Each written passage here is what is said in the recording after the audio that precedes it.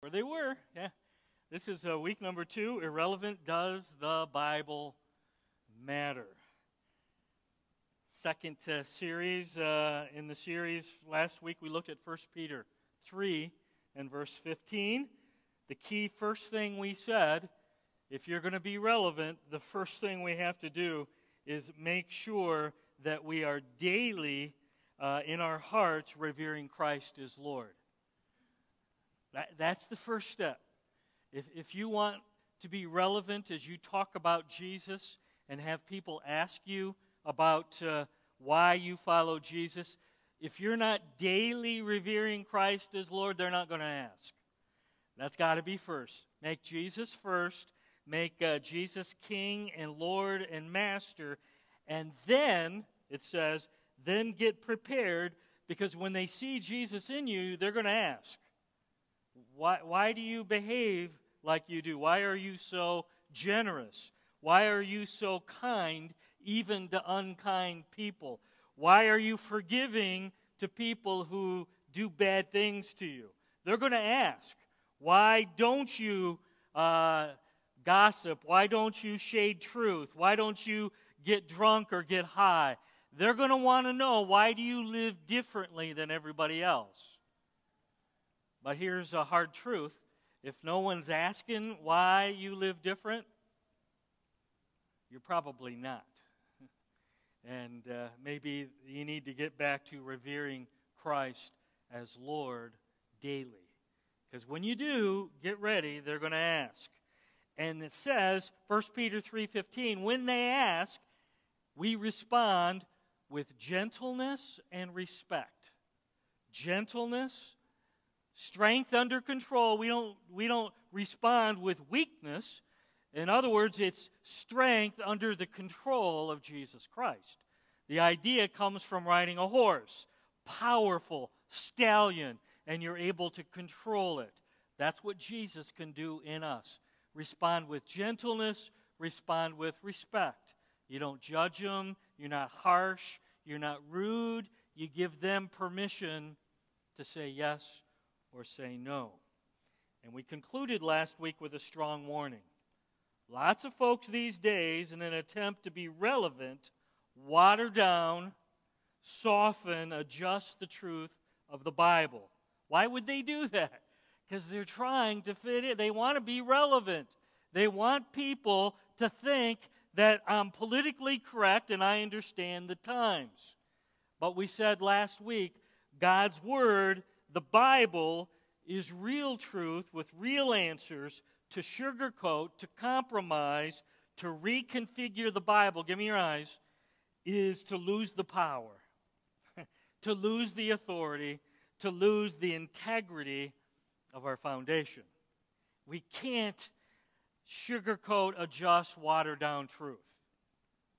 We share it with gentleness and respect. Today, we're going to look at this key core central fact. If the Bible is the inspired Word of God, then Jesus raised from the dead. If the Bible really is true, really is inspired, and contains answers for life, then the key core central truth of the Bible is true. And if it's not, then it's not very relevant because it's not true. The Bible stands or falls on the key core central fact. If the Bible's inspired, then Jesus raised from the dead. Christianity without the resurrection is not simply Christianity without its final chapter. It's not Christianity at all.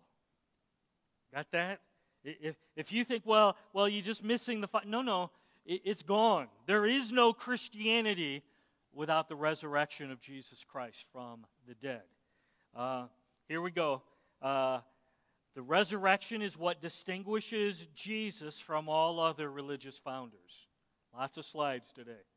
The bones of Abraham, the bones of Muhammad, the bones of Buddha, the bones of Confucian, Lao Tzu, and Zoroaster are still here on earth. They're to dust by now, but they're still here on earth. But the tomb of Jesus is empty. That's the difference. The tomb of Jesus is empty. So we're going to focus our attention on the evidence for the tomb being empty, because that's really the key point. Is the tomb of Jesus empty because of the resurrection of Jesus from the dead? If that's historical fact, this is the most relevant book on planet Earth. If that's not true, let's just move on, okay? We have no relevancy. We got nothing to say. It all rises or falls on the historicity, the evidence behind the resurrection of Jesus from the dead. You overselling today, Pastor Jeff? It's really that critical. 1 Corinthians chapter 15 is where you want to be, on your phone, in your Bible. This has become the most important section for biblical scholars in the last 30 years. So as we read, realize this is where the action is, where people who want to debate whether the resurrection is true or not, it all goes on right here. 1 Corinthians 15, verses 1 to 8. If you're able, would you stand?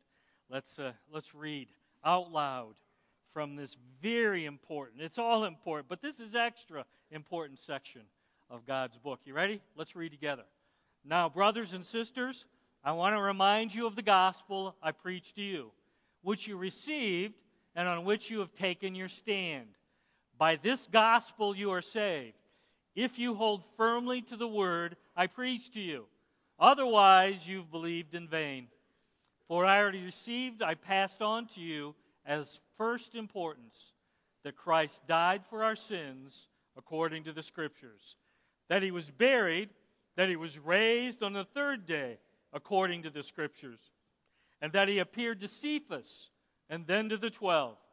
After that, he appeared to more than 500 of the brothers and sisters at the same time, most of whom are still living, though some have fallen asleep. Then he appeared to James, then to all the apostles, and last of all, he appeared to me also, as to one abnormally born. Let's pray.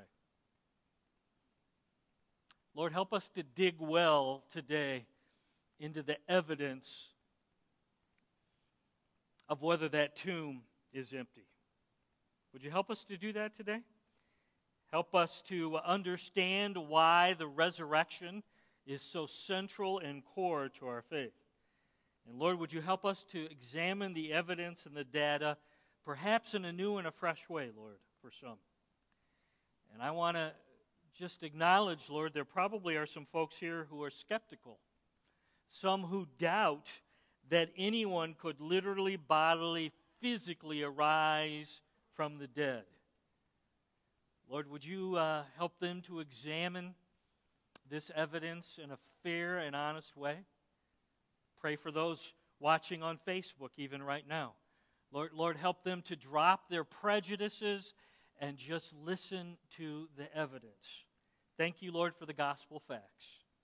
Might these facts be received. Lord, help some to believe these facts today in your church. And all the church family at Walloon Lake said with one united voice, you can be seated. The resurrection of Jesus from the dead is not just a Christian doctrine. Okay, a lot of folks put this, you're talking theology, Pastor Jeff. And you need to understand, yes, it is theology, yes, it is doctrine, but it's also an historical event. That's huge. It's not just fancy doctrine, it's something that occurred in history. And I'm pleased to report today there's lots of historical data, lots of solid evidence to confirm the resurrection isn't just wishful thinking. I'm happy to report there's lots of facts that show this is indeed a fact of history. And I said this before, I'm going to say it again. If the central main core of the message of the Bible is true and verifiable and something that there's lots of evidence and data for, then this Bible that you hold in your hands or you have on your phone is the most relevant and trustworthy and believable book ever written.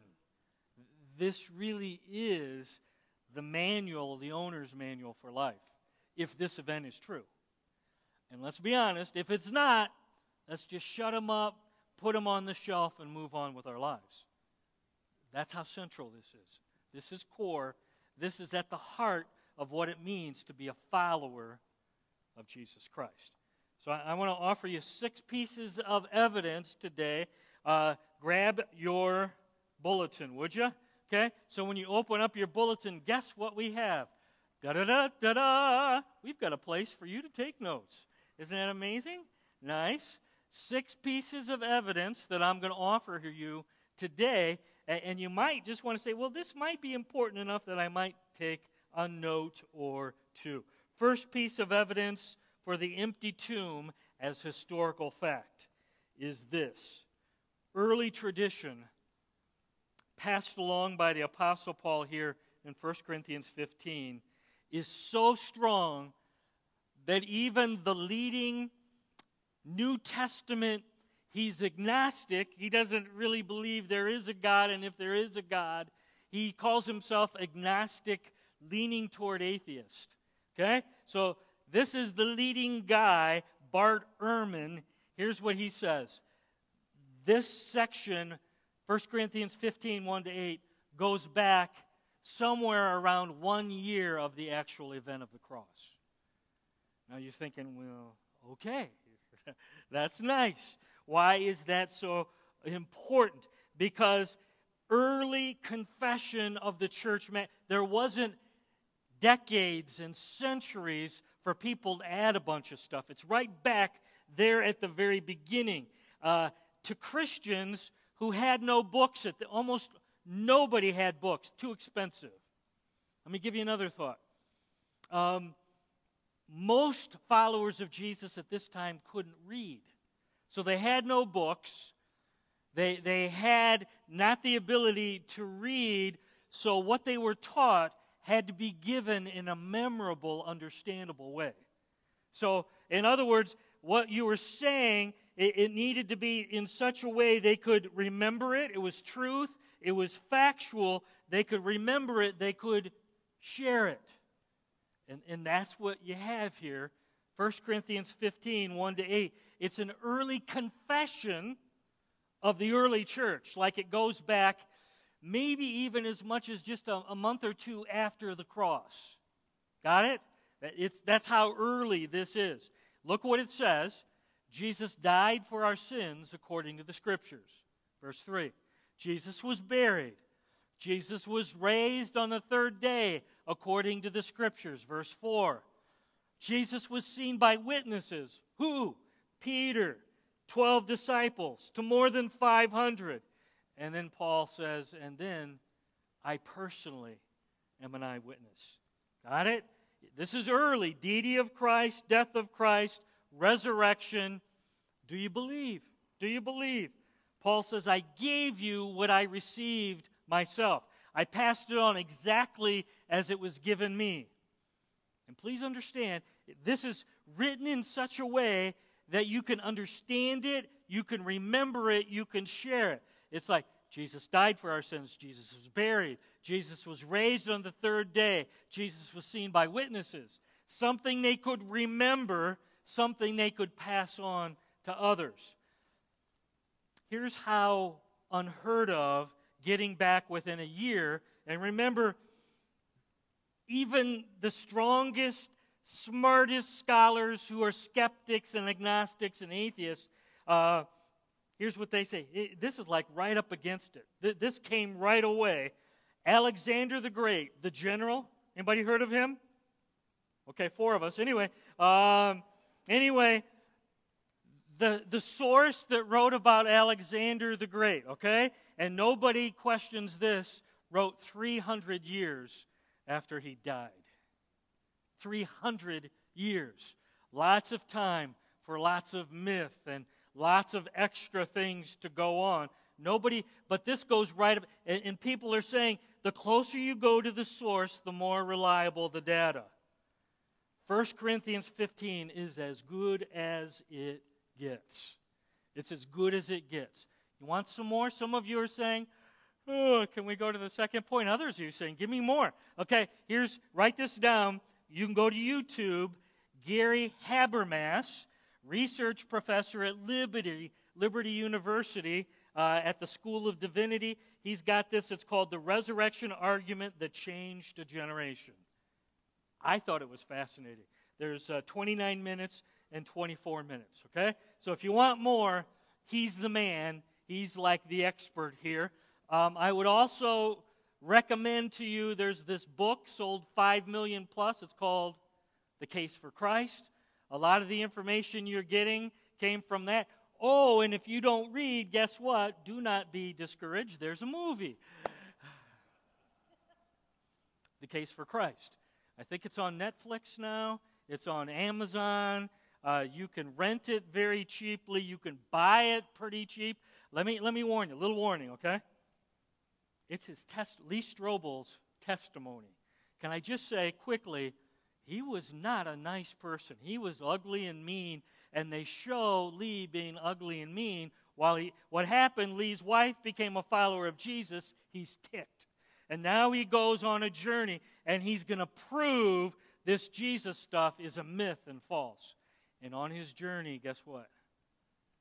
He realizes this Jesus stuff is true. And he becomes a follower of Jesus. And before you know it, he's actually a pastor in a big church down in Chicago. Okay? There you go. That's what I would recommend. Good stuff. Second piece of evidence, we're moving on, of the empty tomb as historical fact. Jesus was seen and touched and ate with over 500 eyewitnesses. You need to understand something. This is unheard of. Nothing in ancient literature has this many eyewitnesses, people attesting to the facts. 500 people who saw him hanging on a cross, dead, spear in the side. We're not even going to go into all the evidence that he was really dead. It's overwhelming. And then multiple appearances to multiple people, witness after witness, evidence after evidence. He was dead, and I saw him, I talked with him, I touched him. He's alive. 500 plus. Dozens and dozens of eyewitness testimony in the book of Acts. It's filled. I was there. I saw him. I'm an eyewitness. And he says right here in 1 Corinthians 15, most of them are still alive. When Paul was writing here about 55 AD, about 20 years, 25 years after the cross, guess what? Most of them are still living. They knew that what Paul was saying was true because they were eyewitnesses. The appearances of Jesus, here's what Michael Green says, are as well authenticated as anything in antiquity. You hearing music? Like the angels are singing along as we go here. There can be no rational doubt they occurred. The appearances of Jesus, and the main reason why Christians became sure of the resurrection in the earliest days was just this. They could say with assurance, we've seen him. We know it's true. Or, I know it's true because my dad saw him. And I trust my dad, and it changed his life. Powerful stuff. Third piece of evidence for the empty tomb as historical fact. When Jesus was crucified, his followers became cowards. Do you recall that? Peter's denying, and then when he's on the cross, do you know that they all scattered? They all ran, and the early church leaders scattered and ran and hid, and they were frightened to death. Okay? So that's how they were at the time of the cross and the crucifixion. But then shortly after, just a few days after, his followers would spend the rest of their lives proclaiming who Jesus was. So you had these weak-willed cowards. Suddenly now they're boldly proclaiming about Jesus Christ as Lord. He died on the cross for our sin. He was buried. He returned to life. He was seen alive by him. They grew strong and bold and proclaimed the message of the cross and the empty tomb, even though, give me your eyes, they were ridiculed, they were beaten, they were tortured, they were jailed for the message. They were suddenly willing to die for the message that they'd been given. What changed? Think with me now. Weak, cowardly, frightened, fearful, and now suddenly these guys are bold and they don't care if they die. Here's what changed. You ready? They were fully convinced that they'd seen Jesus alive after he was dead. That's what changed. Suddenly, the risen Christ radically changed them. They knew their message was true. Why? Because they watched him die. They knew he was fully dead, and now they'd seen him at multiple times. He's alive. And suddenly, man, are they bold. Man, are they courageous. But you might object. I know of Muslims all the time that strap on bombs and are willing to die for their message, right? Or you can maybe think about followers way back of Jim Jones or David Koresh, people who are willing to die for their cult leader.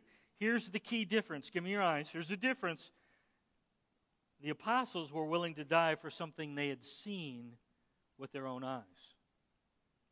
The apostles were willing to die for something they had touched with their own hands.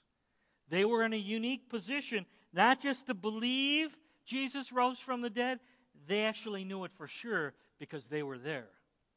Understand? That's a difference. Here's a key idea. Case for Christ.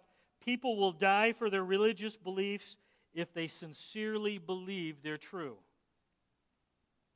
But people won't die for their religious beliefs if they know their beliefs are false.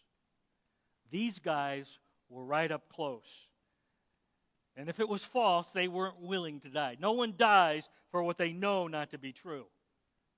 But these guys were up close. They knew whether it was a lie or whether it was true, and all of them suffered, and most of them were martyred, murdered, slaughtered, crucified, thrown to the wild beasts. And yet, despite all that, they were bold. They were strong. They were courageous. They couldn't be stopped. It's pretty powerful stuff. Fourth piece of evidence of the empty tomb as historical fact. You ready for this one?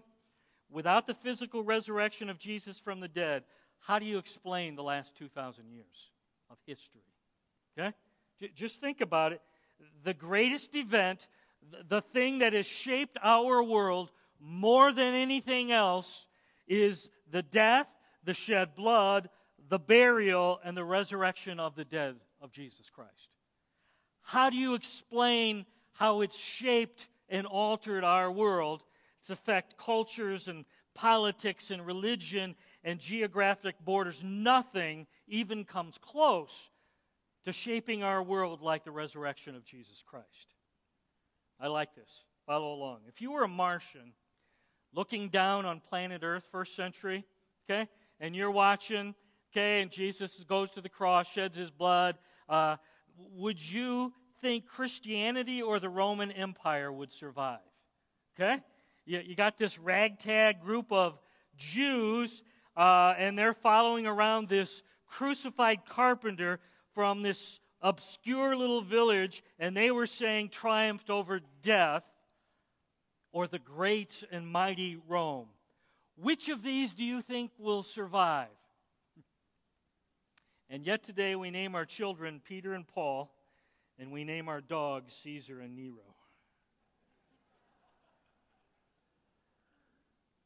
Just saying. Small, insignificant band of really weak Jews managed to overtake and outlast ancient Rome. Wow. And literally changed the world. Changed the ancient world, and the message of Jesus and the cross and the empty tomb continues to change. It is the dominant event in all of history. How do you explain that? Fifth piece of evidence for the empty tomb as historical fact. If a man can predict his own death and resurrection and then pull it off, I just go with whatever that guy says. Think about it. You can predict and then pull off your own death, burial, resurrection, and then it happens just as you predicted, then maybe we should follow everything this guy says. Matthew 12, 39 and 40. Jesus answered, "A wicked and adulterous generation asks for a sign. None will be given it except the sign of the prophet Jonah. For as Jonah was 3 days and 3 nights in the belly of a huge fish, so the Son of Man will be 3 days and 3 nights in the heart of the earth." Do you think they got it when he said it? Probably not. But we look at that and they say, that's exactly what he was doing. He was predicting his death, his burial, and his resurrection, just like Jonah was the barfed up on the beach. Anyway, the resurrection was the sign that demonstrated to the world that Jesus was indeed the Messiah.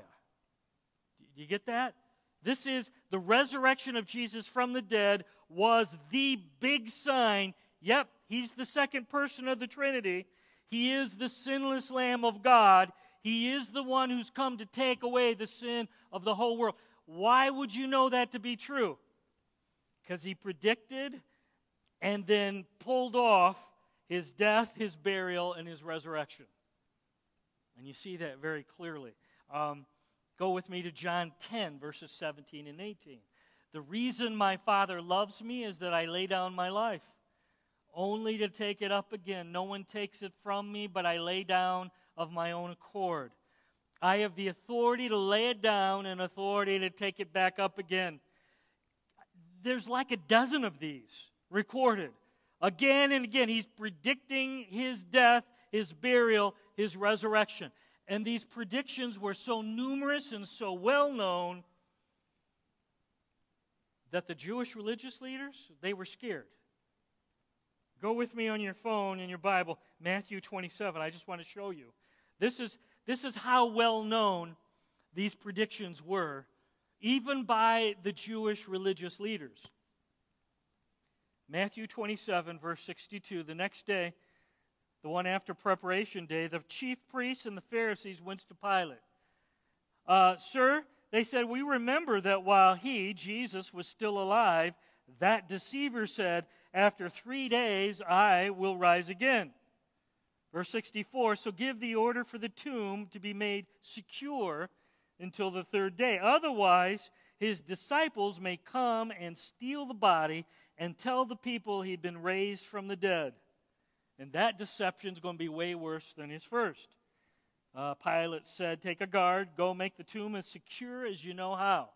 Make it as secure as possible.' Verse 66, 'So they went and they made the tomb secure by putting a seal on the stone and posting the guard.'" Oh, and by the way, the penalty for guards who failed mission. Anybody know Roman guards? Prisoner escapes. You don't succeed. What was the penalty? It was death. It was death. They were charged. You do the job. If you don't do the job, you die. There was no need for securing the tomb with a Roman seal and a Roman guard unless clearly Jesus had predicted, "I'm going to come back from the dead." And the Jewish leaders were frightened of that. Evidence is clear. Jesus predicted his own death, predicted his resurrection from the dead, and then he pulled it off. You know what? That's somebody worth following. That's somebody worth living for. That's somebody worth obeying whatever he says. That's strong evidence. Final piece of evidence, number 6, for the empty tomb as historical fact. The resurrection of Debbie Habermas. 1995, This is Gary Habermas. I quoted him already. He had a 43-year-old wife named Debbie, and she was dying of stomach cancer, and Gary was facing raising 4 children all alone. Gary said, I sat on my porch. My wife was dying upstairs, and it was an awful time. It was the worst thing that could possibly happen to me. He says, I couldn't imagine anything worse. I knew if God were to come to me, I had one big question for God. Lord, why is Debbie upstairs dying right now? And I think God would respond by asking gently, Gary, and he says, I think I heard him actually say this, did I raise my son from the dead? And I'd say, come on, Lord. You know I've written 7 books on that topic. Of course Jesus was raised from the dead. But what about Debbie? I think he'd just keep coming back to me with the same question. And I sensed he did. Did I raise my son from the dead? Gary, did I raise my son from the dead? Until I finally got the point. The resurrection says that if Jesus raised from the dead 2,000 years ago, there's an answer to Debbie's death. There's an answer to every one of our family member and friends' death. Gary said, and you know what? It worked for me while I was sitting on the porch, and it still works for me today. Are you ready? It'll work for you right where you're at. It worked for Gary while he was on the porch and his wife was dying.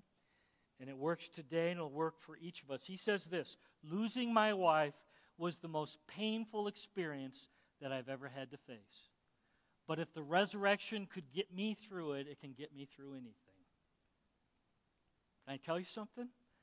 This is a foundational fact to hold on tight to. This is one of those core foundational things that we hold on. It's the key event of the Bible. The death, the burial, the resurrection of Jesus from the dead. The evidence is strong and convincing and compelling. You understand?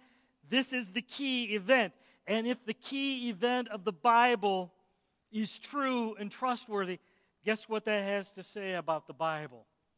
Why does the Bible matter? Because it's real. Because it's historical.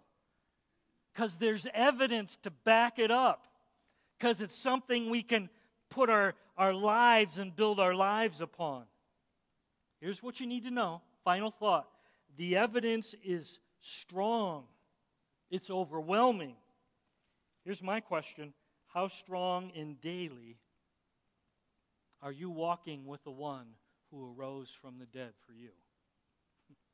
The problem isn't with the evidence. The question is, how strong are you responding to the one who literally, bodily, physically arose from the dead? And he did that for you. And he did that for me. Let's pray.